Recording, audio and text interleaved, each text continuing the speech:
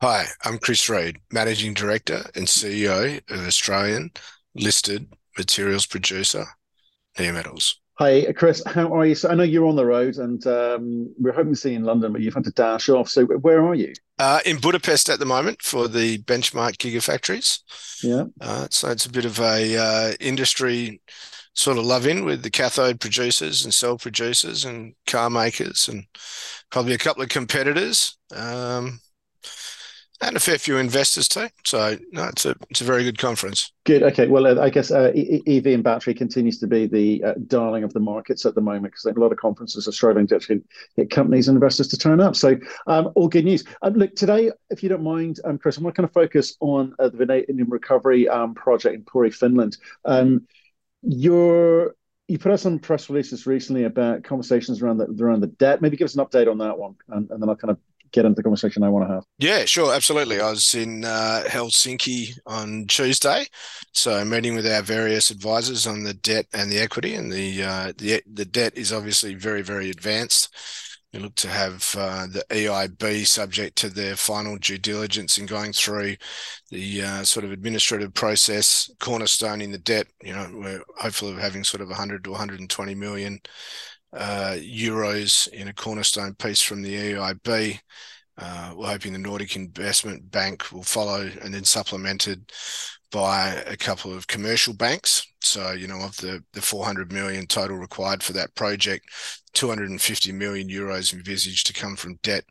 And that'll mean that there'll be about 150 million euros maximum to be raised by new equity into RISAB. So, we're not raising equity in Neometals to put into RISAB. We're actually prepared to wear some dilution at this point in time in the project as opposed to the head company. Right. Okay. And that's a really important distinction that you're making there, because if I look at your share price, I think people are looking at what's going over at Finland and thinking there's a bunch of dilution coming in at Headco, a Pubco. So that's definitely not the case. That's correct. Okay. Simple as that. Really? Well, it's worth clearing up because I think some people won't necessarily been paying attention to this, and it might be one of those typical "what's Yeah, on look, I curve" think moments. Yeah, I think we have this deadline for March 31st for the guys at Critical to put their $3 million into RISAB to maintain their 50-50 equity. That's pre-money raise. And so if that doesn't happen, then we would move to 75-25. That'll clear the way for the equity advisors, which is Scandinavia's largest bank. They're doing the equity advising. They will then start their equity raising process. Right. Okay. So, for you, is there any distinction between 50-50 and 75-25? Would that signal why would they not put money in? I think it's just a matter of them raising the money. That's all. Okay. They're out raising money at the moment to put into it. Right. Would you be prepared to extend that deadline? For March 31st, no, because we've got a 30 June FID. Okay. Okay. Fine. Understood. So with regards to again, just stick with that project for now, because once that deadline is passed and whatever it is, 50-50, 75-25, the conversations around the equity raise will take some time to happen. They will take time to negotiate and the terms and the cost of that money. And I appreciate it's not into headco. The debt, you're saying you feel that it's pretty much there, or we're very comfortable with the terms around that? Is Yeah, it? look, we're highly confident. We've put on a CEO into RISAB, Miss Joanna Laminen, and look, she's run one of the biggest banks in Scandinavia. She has been the CEO of the national gas producer. She is a very, very well recognized, highly regarded businesswoman in Finland. So she's the CEO of RISAB and really handling the commercial side.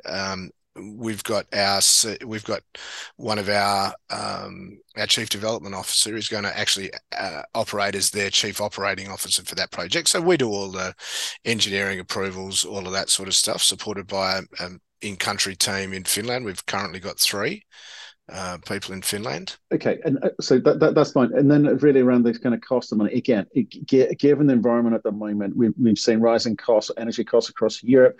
we've seen, the French are out rioting on the streets at the moment, and in the UK we're doing some very, very polite protests. Um, Cost environment right now. Are you timing this right, or are you kind of impervious to those sorts of strains in the market, and you feel that you need to work to the current timeline? Well, I was impervious to it. The direct cost to develop the project at 300 million. We've just elected to have 100 million buffer in there to get you through the construction period, any overruns that you might experience. In that time, we felt that was just a very prudent margin for RISAB to operate as a separate entity. In terms of the costs, I mean, look, everyone's seen the spreads in the banking world for debt, right? And they are increasing. And so, we've been working with the EIB for more than 12 months, having them cornerstone this project because it is of a strategic nature. You are making a battery material that's on the critical metals list in Europe from waste while sequestering carbon in the Nordics, right? This is what, the European Union Investment Bank is for. These sorts of projects, as recognised by the Nordics, as recognised by a lot of the pension funds and indeed the various Finnish sovereign investment funds. So, look, we are very comfortable, notwithstanding it's an exceptional amount of money in this market. The tenor of the interest rates is really set by the EIB. It's very, very competitive. It's always a small margin over Euribor. I think one of the beauties and that increases the probability of getting the commercial banks is that the financings will be guaranteed by Finvera, which is the Finnish export credit. So it's a very sort of stable sort of panel of banks that would be borrowing off, and it's the equity markets that are choppier than the debt markets, from our point of view. But I've got to say I'm really, really pleased that up in the Nordics, it's a bit of a club. You don't see any of the real big international investment banks there. They like to do it themselves. They all know each other, and they all like to invest and loan as clubs. Right. Okay. Yeah, absolutely. And I know that from previous time as a banker. So I believe that to be true. The other thing is, I guess, remind people about the time frame from where we are now. Assuming we get this finance in order, in no short order. Yeah. Where revenues the next important kind of big milestone for people to can value you? When's that happen? Look, for that project, it's not until the start of 2026, right? But in terms for Neometals as the head company, we're making revenues from tipping fees and black mass sales from our spoke in Hiltrenbach. We'll be getting fees for the plant supply that we'll be supplying to Mercedes-Benz. We're just waiting to get them to put ink to paper. That's largely dependent on when the refiling of the approval of their refiled government grant comes through for that project. And then the next cab off the rank is offering a plant supply package to Stelco.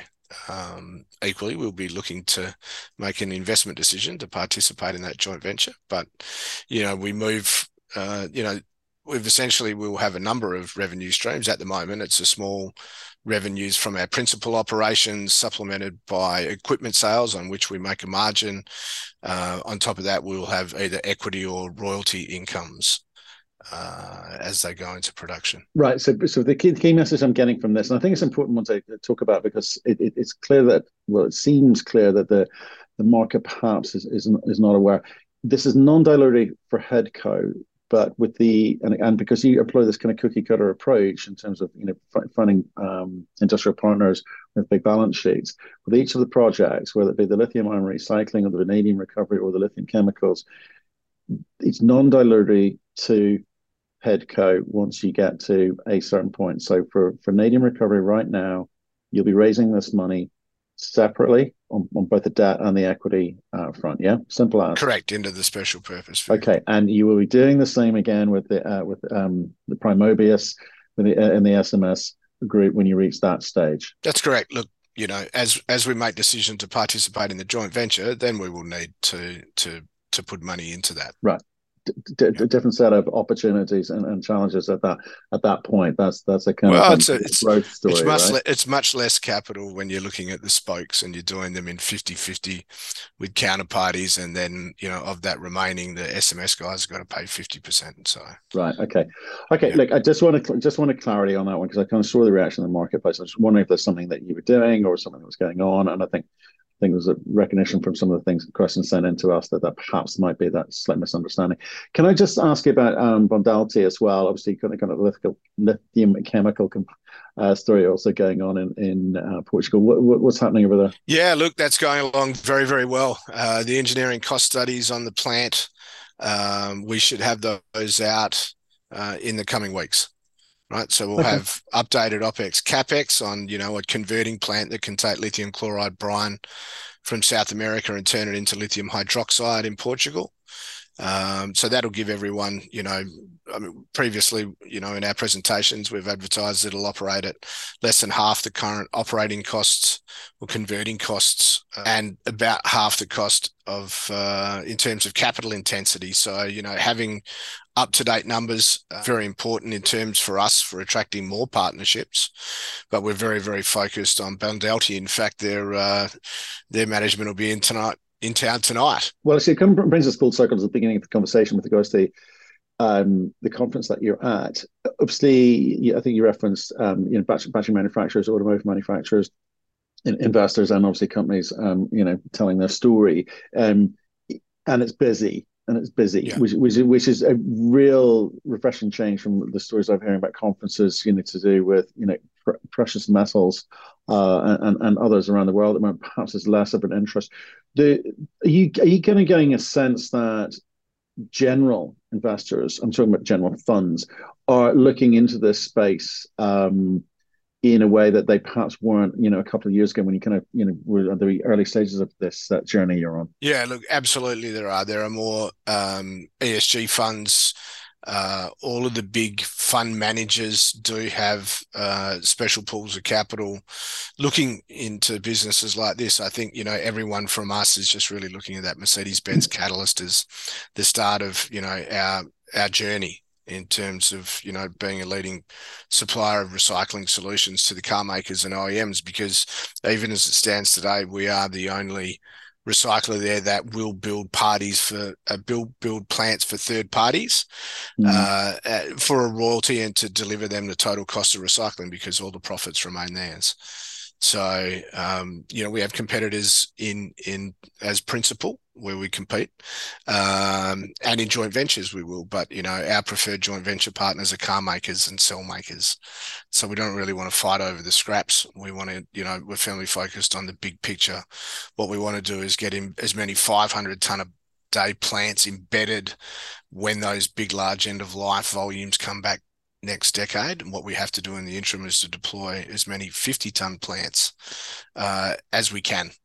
Cookie cutter approach, prioritize the clients from OEM cell makers down to the aggregators, then execute. And that's why we partnered with SMS. They are the delivery arm to deliver our plants to partners. Right, and I know you're kind of significantly advanced with Mercedes-Benz and the alike, but do you feeling that industry is feeling under pressure from government in terms of just the kind of regulatory environment about how this thing is measured and how they are gauged, as it were, and the need to kind of deliver into some of these really quite aggressive, I'm trying to say, was the word I'm looking for. There's some With regulations, very aggressive targets that have been set by European governments. Now, do you think that pressure is kind of speeding up this conversation and narrative, and it's a little bit less looking and a little bit more conversational? Yeah, absolutely. There's certainly a lot of action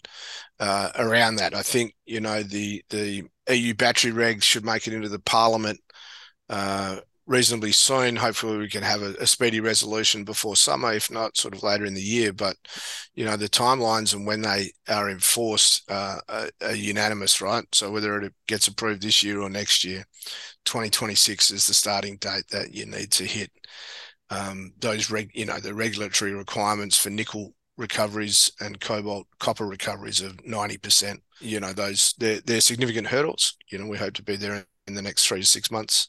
But that's on us. So if we want to be if you want to be a recycler, or you want to supply recycling solutions, you've got to be able to hit those regs.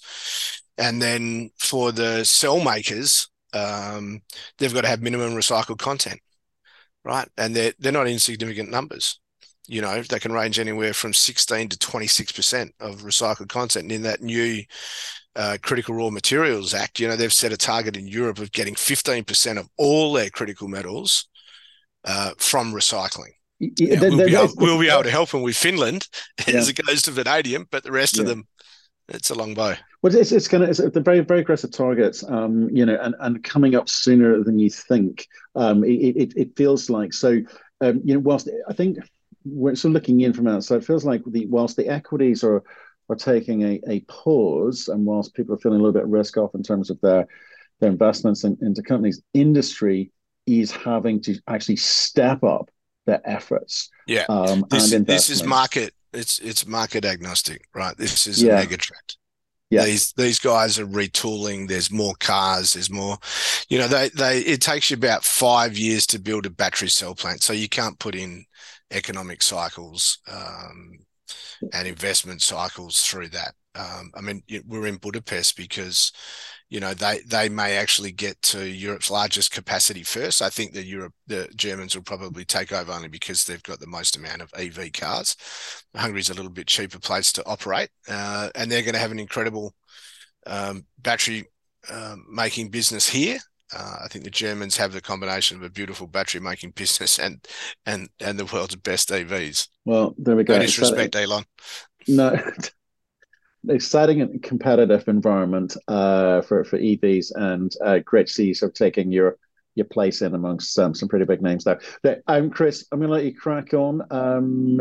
Do come back on. Let us know if there's anything exciting comes out of the conference, and we'll see you soon. Okay. Okay. Thank you very much, everyone. Have a great day.